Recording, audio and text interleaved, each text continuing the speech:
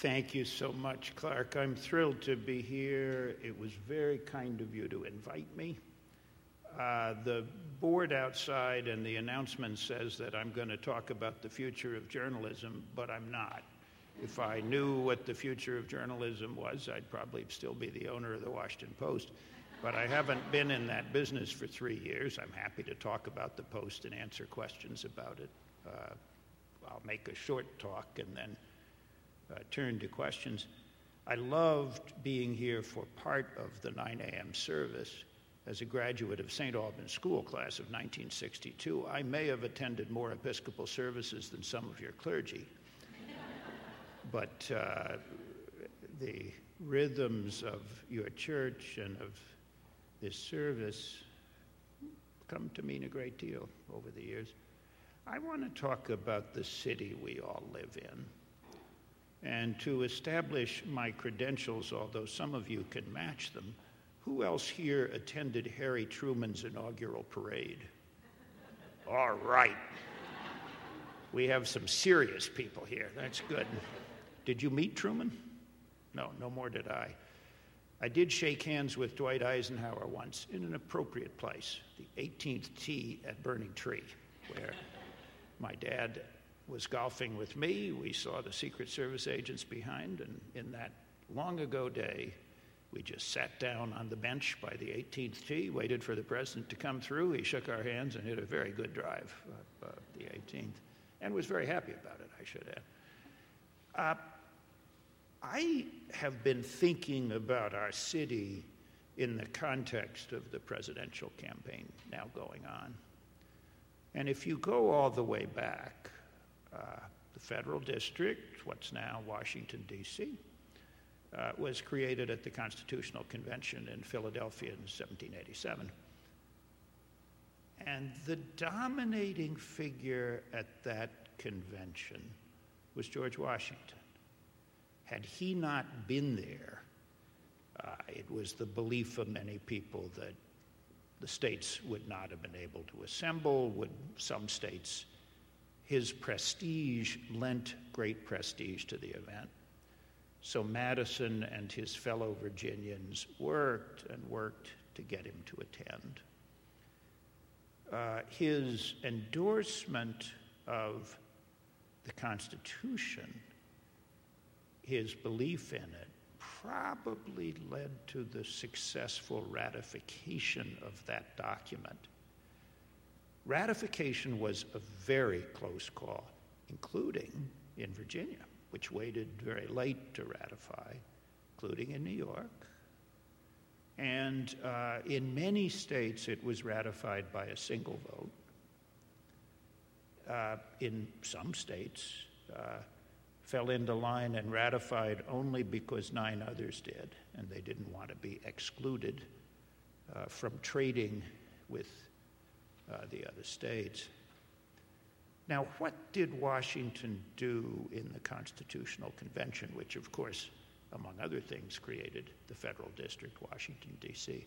How did he exert his leadership? The first act of the convention was to elect him the president.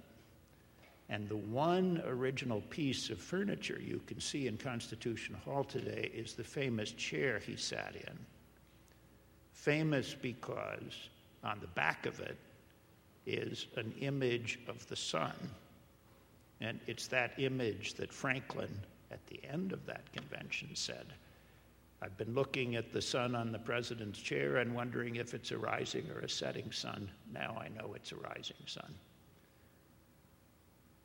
The Constitutional Convention lasted months, and Madison kept careful notes of everything that was said. Other members of the Constitutional Convention kept diaries. They didn't record everything that was said, but they recorded the principal observances. As far as we know, and I think we know, George Washington said nothing. He never said a word in the debates of the Constitutional Convention. He, to the extent he was identified with any proposed Constitution of the United States, It was Madison's, which was agreed to by all the Virginia delegates and was called the Virginia Plan. None of it made it into the Constitution. Madison wanted a one-house legislature that would elect the president, British style. And it was picked apart by the delegates. Large states argued with small states, southern states with northern states, and we wound up with our system of government of today. So Washington, who was the public figure most identified with the Constitution at the time of ratification, and Madison, who's the figure most identified with the Constitution today, the father of the Constitution, and who was also, I believe, the first president to worship at this church. Is that right? That's right. Yeah. Those two made almost no contribution to the actual principal parts of our government, except to say that what the majority arrived at seemed wise enough to them. Franklin also contributed many ideas. I don't believe one of them is in the final Constitution. It's a bit of a contrast to styles of leadership adopted by some aspirants to the office of Washington and Madison, but we'll pass over that for now.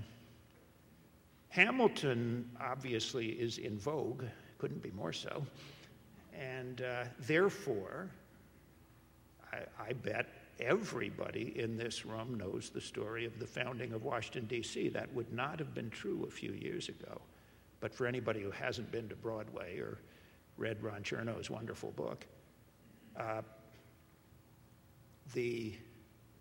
George Washington hated the idea of parties and felt that Britain's government had been hurt by him, that above all they wanted to avoid what he called factions, which meant parties. And 5 minutes after he was inaugurated, there were parties. And the principal parties were that led by Jefferson and that led by Hamilton, basically a very small government party and a bigger government party. Hamilton having in mind the national structure that eventually really did come about with a great assist from President Jefferson, who bought the Louisiana Purchase, and made us a much bigger country. But Hamilton and Jefferson had a central argument that went on for years and was bitter. And it was Hamilton, the federal government at this point was new and had no debts, but each of the 13 states had paid soldiers to fight in the Revolutionary War. Some of them had kept current. Some of them had paid their bills, but others had overwhelming debts incurred to pay their soldiers. The soldiers often had been paid with paper, with debts of the states, and the soldiers by and large had resold that paper, they needed the money, for a fraction of the stated value. So a lot of the debt was in the hands of Wall Street, was in the hands of bankers or speculators who had bought up the soldiers' paper in the belief the states would pay for it. Hamilton believed passionately that the federal government had to assume the debts of the states, that if they didn't, no bank, no European country would ever lend to us. Jefferson violently believed the contrary. But Jefferson also wanted something which was a capital south of Philadelphia. He and the other Southerners were tired of being made to drive to New York or Philadelphia, which took a heck of a long time. I think it took Washington more than 4 days to get home from the Philadelphia Convention. And some of them traveled by sea, which was dangerous. And some of the delegates to the convention, I believe, were in fact in shipwrecks. So, as all of you know, these two great causes were compromised. The federal government, Jefferson asked a couple of his friends in Congress to vote for the Hamiltonian proposal that the federal government pay the debts of the United States. And apparently they were revolted by doing so, but they did it. And Hamilton agreed that his friends would support a capital of the United States, not where it is now. The bill that passed Congress set a capital somewhere between here and up the Potomac in West Virginia, about 80 miles, where another river joins it. George Washington lived here and was a surveyor. So the choice of where the capital would be was left to George Washington, and like CEOs before and since, he put it at the place closest to his house. So we are here because of a political compromise in a city that long lived on compromise and now abhors it, I guess. We were here because of passionate disagreements among partisans in that early government. We're here above all because of George Washington. I was born in 1945, and I've seen this city transformed many times in my life. It's about to be transformed again. Next week, the Museum of African and African American History opens on the Mall. It's going to be a magnificent place. It will be a place that I hope every American will visit. I know every child will visit. Those of us who grew up here and have always lived in this city have seen it change in very fundamental ways. I graduated from St. Albans in 1962 in an all-white class. St. Albans, to the credit of the Episcopal Diocese of Washington, had been integrated about 1956 by Frank Snowden, whom some of you know, a very distinguished academic, whose father was a dean at Howard, and another student, Jim Gray, neither of whom were in my class. But I grew up in a tiny place. I was a high school wrestler, and there was a Metropolitan Wrestling Championship, which included all the high schools around Washington. And when I was a junior, a team arrived from a place called Gaithersburg. None of us had ever heard of it, couldn't have found it. There was no Beltway, the stuff we all lived with. I'm amazed by how much the city has changed. I'm amazed by how some of its problems don't. Clark was nice enough to refer to the fact that I've been interested in the DC public schools for 40 years, and as an outsider, as a newspaper publisher, and somebody who, by profession and by choice, didn't meddle. So I've been interested, I've been hoping, I've been rooting, I've been just hoping that one day that DC's public school children would get a chance for the education they deserve. Right now, it's in the balance. The mayor of Washington has the biggest choice she'll ever have, and a crucial moment for the city. I've known every school superintendent in Washington since 1975, and I've watched the politics, the governance of DC schools since then. And we're holding this discussion at what I think is the tipping point. One prayed forever that our schools would level out, stop getting worse. In 2003, on federal tests on which my education reporter friends tell me no one can cheat, we were the worst school system in the United States. That began to reverse in 2005 under Superintendent Cliff Janey. 2 years later, Michelle Rhee was the superintendent. She was in that job for 3 years and was succeeded by Kaya Henderson, who just announced her resignation as the chancellor. She resigns on October 1. For those 9 years, DC has done the impossible. On those federal tests, which tests the learning of 4th and 8th graders, it has not bounded up from last place, but it has gone up every 2 years, 5 of these tests in a row. No other city in the United States has done that. DC has never done it. I don't believe any other city has ever done it, ever. I would have thought that if you showed that kind of sustained progress, they'd be leading parades for you, and certainly every other city in the country is aware of what Washington has done. But the parades have been notably absent. Kaya's resignation leads to a critical choice. DC is still right around the 40th percentile on those tests. Obviously, you don't go from 0 to first, no matter how good your 9-year period, but every 2 years it's gone up. And it can go higher. The mayor's now going to choose the next chancellor, and I don't know who that person should be. There probably are some education authorities in this room. But loving this city as much as I do, I hope those of you who care about it, and those of you who know it, and those of you who know the authorities who will pick it, really think about this, and if you know the mayor, give her the advice she needs. It matters. I don't need to tell anybody that.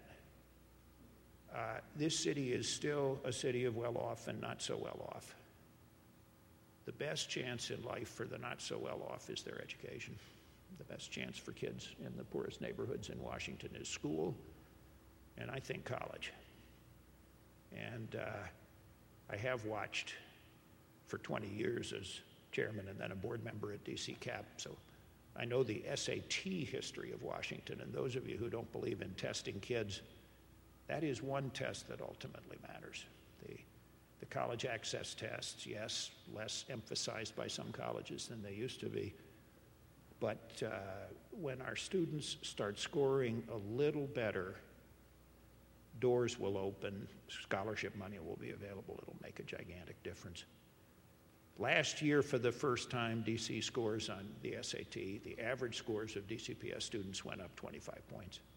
Now, that's from an average of about 1,100 out of 2,400 on the test. So we have a ways to go.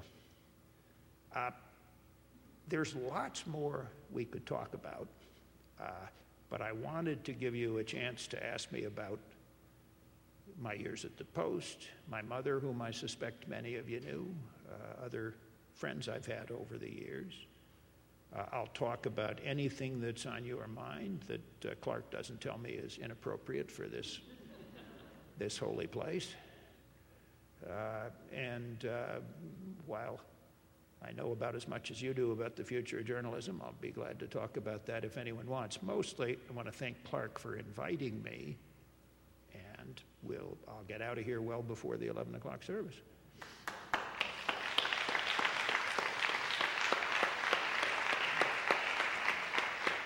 Question?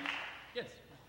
With your support of the public school system and your hopes for it, do you feel charter schools have a place in D.C.? With my support for public schools, which I fervently support, do I feel charter schools have a place in D.C.?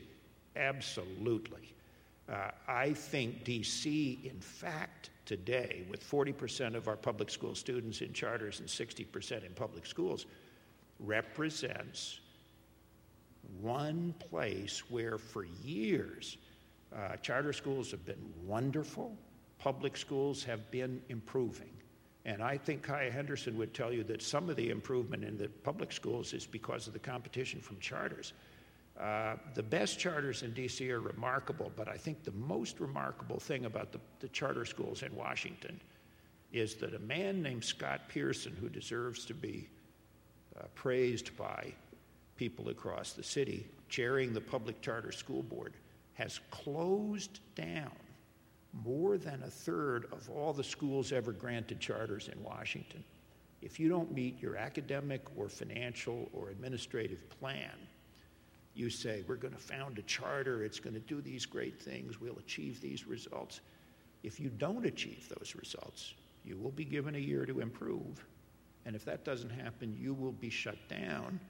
So people argue that the charters are a mixed lot. Less so in Washington, where the less successful ones tend not to be there anymore.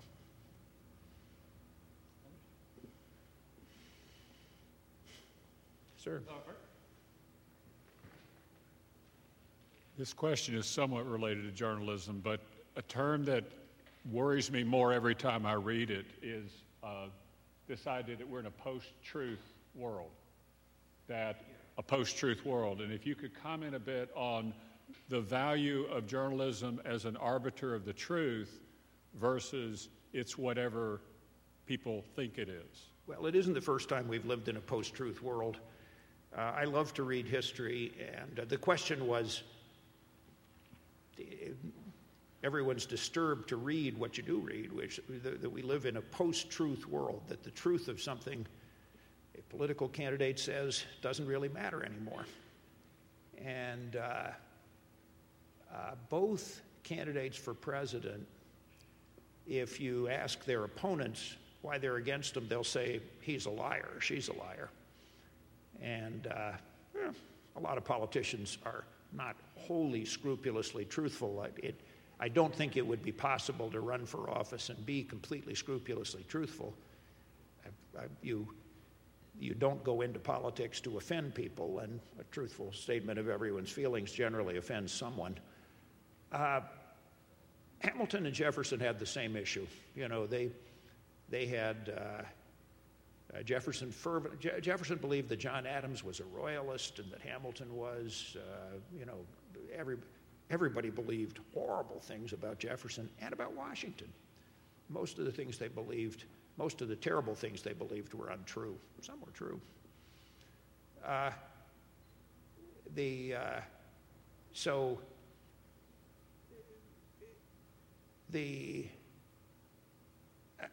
was in the newspaper business for 42 years, and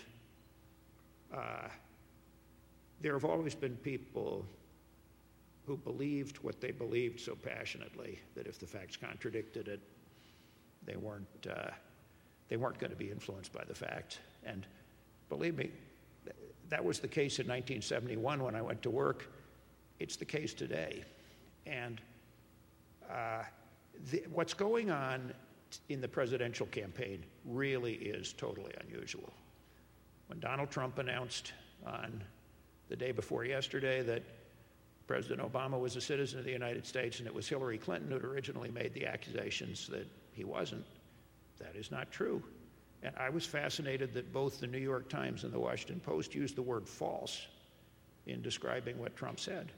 That is really unusual, the newspaper saying, because there's a pretty good factual record here that what Trump said was false. Newspapers are being stretched to their outer limits by asserting by checking on what's true in this campaign. And if you said some people don't care about whether an assertion by a candidate is true or not, I would agree with you. Some people don't. What goes on this year will be a little test for Madison and Franklin and those other people in Philadelphia in 1787. A test like they've never had before. And we'll see whether the voters of the United States, what they decide. Someone back here had a hand up.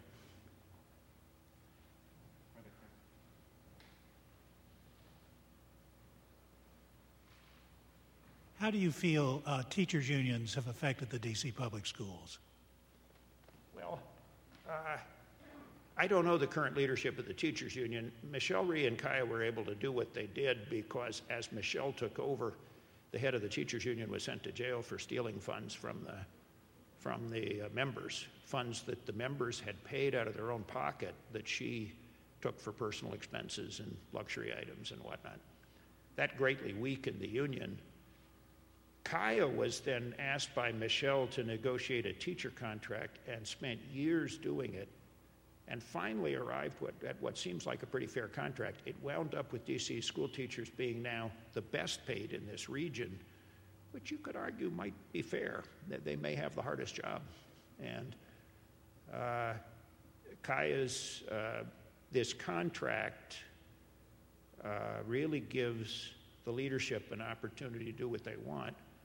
I ran a unionized business for a long time, and I'm not going to compare unions in a business with unions in the government. I think being a successful manager in government is harder and rarer than being a successful manager in business. And I suspect everybody in this room knows why. You know, in business, if things get too bad, you go out of business. And, you know, you have some degree of control over who works for you. Terrible performance can get you fired. So it's not a plus. The behavior of the teachers' unions nationwide is not entirely conducive to the education of their kids. I'm not a big fan of the way some teachers' unions have behaved. I think when teachers' unions have opposed the emergence of charter schools, that's been anti-child and anti-education. But in Washington, you'd have to say that the administration and the union have arrived at a place where things seem to be working okay, and we'll see whether that continues. The teachers' union will relentlessly continue a campaign to try to get its hands back on. The teachers' union ran the system for a long time and would like to run it again and doesn't at the moment. Sir, let me ask you a question about the 800-pound gorilla. Could you just give us your quick reflections on Watergate? I know that could be the subject of a whole talk. Well, we'd love to hear from you. June 17th, 1972, my mother was at her farm in Marshall, Virginia, and I was there. And Howard Simon, this was June 18th, actually. Howard Simons, the managing editor of the Post, called and said there were two news stories he thought would be of interest to her. The first thing he told her, I guess I will not repeat in this holy place, but it's in her book. And the second was that there'd been a burglary at the headquarters of the Democratic National Committee. That day, the next day, that week, the following month, she, I, Ben Bradley, Bob Woodward, none of us had a remote clue that it was going to lead to what it did. If you'd said to Kay Graham that morning, a month later, 2 months later, that this Watergate would lead to the resignation of President Nixon, she would have said, no, it's not. You know, he'll handle it. He'll make the facts public. He'll apologize. You know, if he had any connection with it, he'll say he did, and he'll apologize, and it'll be all over. But it was a very lonely time. In those pre-internet days, the Post was writing story after story about Watergate. Nobody much was following up with their own stories. Once in a while, somebody would. CBS News was very important in ultimately airing a good deal of what we'd written. After President Nixon was reelected, and there's no doubt about this because it's on tape, he said to Chuck Colson in the Oval Office, the Washington Post ought to be punished very severely for what they've done. We ought to get our friends together and get their television stations taken away from them. An effort was made to do that, and President Nixon appointed, the Senate confirmed, a new chairman of the Federal Communications Commission who had previously been the chairman of the Republican National Committee. And so we would have been punished had, if you see the movie of All the President's Men, I love the movie. I always felt it makes the Post seem too unique. You know, we were a part of the story of Watergate, but only part. Judge John Sirica of the U.S. District Court for D.C. was a huge part. His pursuit of the truth led to the conspiracy cracking, and Senator Ervin, Senator Baker, and the members of the Senate Watergate Committee were a huge part because they established a great deal of the truth. But Kay Graham, who, by the way, is not a character in All the President's Men, there's no publisher of that newspaper, really is a hero of that, as are Ben Bradley, Bob Woodward, Carl Bernstein, and everyone else associated with it. Yeah, so there. Yes. As a native Washingtonian, I'm interested in how you see our city faring now, and if we will be able to find some sort of balance such that we're able to have diversity and it's not doesn't become unaffordable to the point that. I didn't quite get your question entirely, so I'll get closer. How do I see the city faring now, in what respect? Yes, in terms of now, it's become quite unaffordable for a lot of people to live, and how are we going to find that balance so we get back to a nice mix? Yeah, I think this is a very important question. The question is, the city now has changed so much that working people can't live here. Teachers, police, anything but middle or upper income people have a very hard time affording a place in D.C., and it's sweeping across the city, what people call gentrification. When I was a police officer, my precinct was between 2nd Street Northeast and the Anacostia River, between East Capitol Street and New York Avenue. It was 95+% African American, all but a little patch on Capitol Hill. 100% of that was low income, and 100% of it was high crime. But there were pockets of Northeast where people had lived for 20 or 30 or 40 years in the same house. It was a economically mixed neighborhood because African Americans couldn't live in the suburbs in those days, before the Fair Housing Act, which I think was 67 or 68. So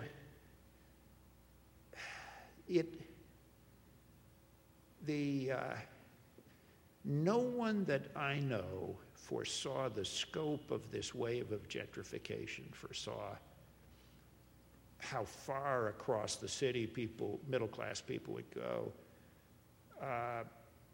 And that wave has been accompanied by a dramatic reduction in the number of public housing units. A leading official of the city government told me as we were riding around a couple of years ago that 30,000 public housing units had been eliminated. That's a lot. That's 5% of the population of Washington right there. More. That's 30,000 is 5% of the population. So it is,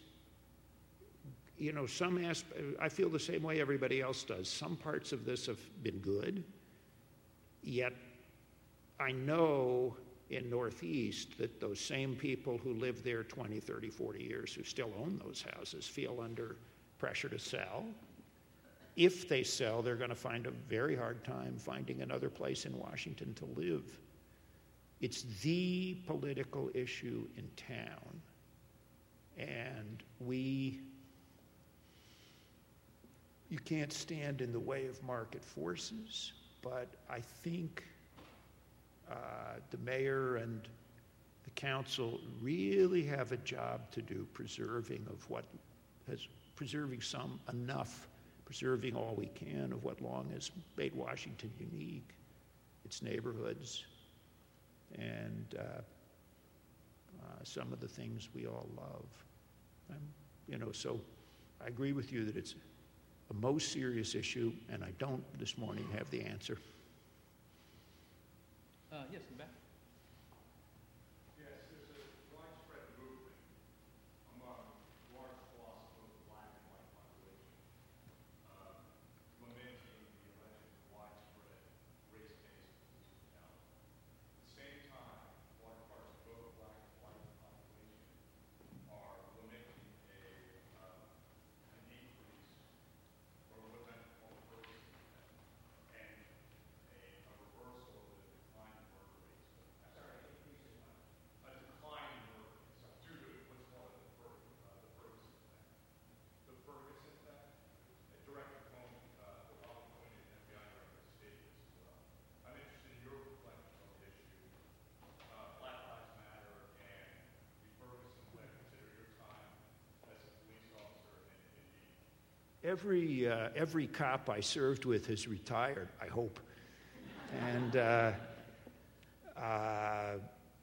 I have no firsthand information on current law enforcement in D.C. I have instincts. As it happened, I served on the D.C. Police Department in 1969 when D.C. set the homicide murder record, 288. As the older people in this room will remember, there was a drug-induced crime wave in 1969. The drug was heroin.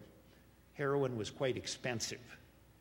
And to get your hands on what would, supposedly it took $40 or $50 a day to feed a heroin habit. That was a lot of money in 1969.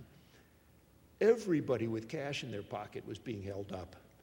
Cab drivers, bus drivers, convenience stores, everybody. And that was what led to those 288 murders. I won't go into that crime wave broke in part because of a court reform in 1972 that allowed the prosecution for felonies of more felons. But that record of 288 was overwhelmed 20 years later by crack. Crack was cheap. It wasn't that people were stealing to feed their crack habit, but selling it was so profitable that crack dealers in large numbers began shooting each other. And I had a visit at the Washington Post with the mayor of Washington about that time. The first question was, Mr. Mayor, another 8 people were shot, killed in Washington over the weekend. What can the city do to reduce the murder rate? And the mayor said, there's nothing the mayor can do about that. And a lot of mayors would have said that in 1988 or 9. To give credit where it's due, Rudy Giuliani gets elected mayor in New York and begins saying there is something we can do, and begins policing in the way he did. Other cities didn't necessarily adopt Giuliani's tactics or the tactics of the NYPD, but all began, I think, when one city has a drastic reduction in its murder rate, others follow. Your question is really a question about D.C., about the community, and about the police. My experience of the community was, I was a graduate of Harvard College in 1966. I'd been in Vietnam, but I also was listening to the debate in the United States, including the Black Panthers and people who felt that the police were this foreign army in the black community. I was prepared to be feared or something. People were furious at the police, all right, it turned out. But they were furious because we weren't doing our job. Their homes were being, in the middle of this crime wave, the typical crime was someone broke into your apartment, took your TV and your stereo, and sold it to get heroin. The people whose apartment were broken into had no insurance. That was 6 months' wages that went with the TV and the stereo. And they were enraged that the cops couldn't do anything about it, weren't doing anything about it. There were 2 police in number 9 precinct in 1969 whom I did not want to ride with and did not want to ride with because I considered them overly aggressive. They were the kinds of police pictured in some of the videos that we've seen in public, but only 2. There were probably 30 times as many whom I would have considered sensational, whom I would have been really happy had they been sent to my house if I badly needed police services and my family was in trouble. The bad police overwhelmingly were lazy. They just wanted to get through the day and do as little as possible. And that wasn't hard. You stretched out the runs, you waited to call back in, you let the other cops take the calls. And that's inevitable.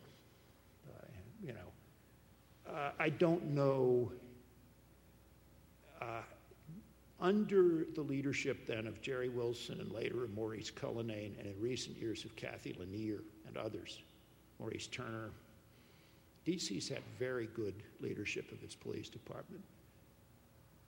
It has a tradition at the top of an emphasis on courtesy and decency to citizens here. I entered the force at a time when that reputation was in tatters, right after the riot. There were shooting incidents involving police for a year after April of 1968. And how Jerry Wilson stopped that is a very interesting story. But I entered a progressive department that emphasized courtesy and emphasized the importance of understanding race relations. Kathy Lanier was a sensational chief of this department and a lucky one. You can get police incidents anywhere in the United States, and you can certainly get them in D.C., but that's another big choice facing Mayor Bowser, and I hope it's easier to pick a police chief than a school superintendent today. I hope she picks a great one, and I hope there's one inside the department. Others? Sir.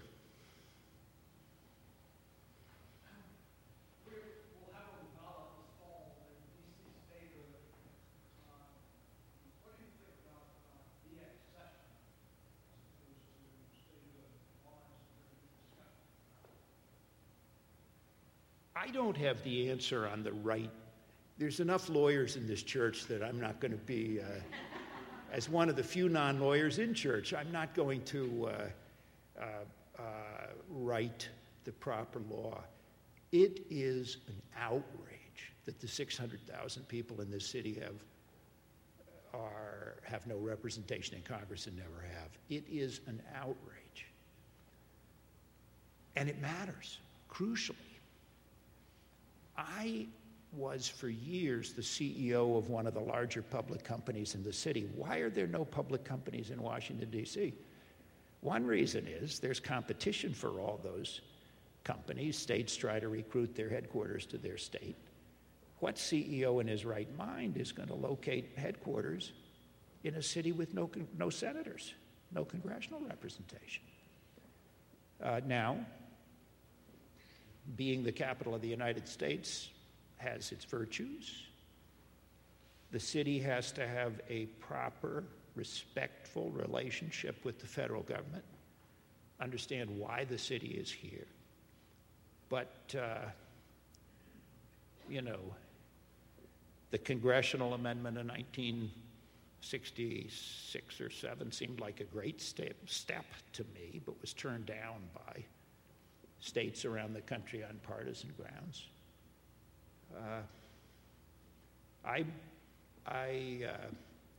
Probably the oldest editorial position of the Washington Post is the simple outrage of our lack of representation in the Congress of the United States. By the way, an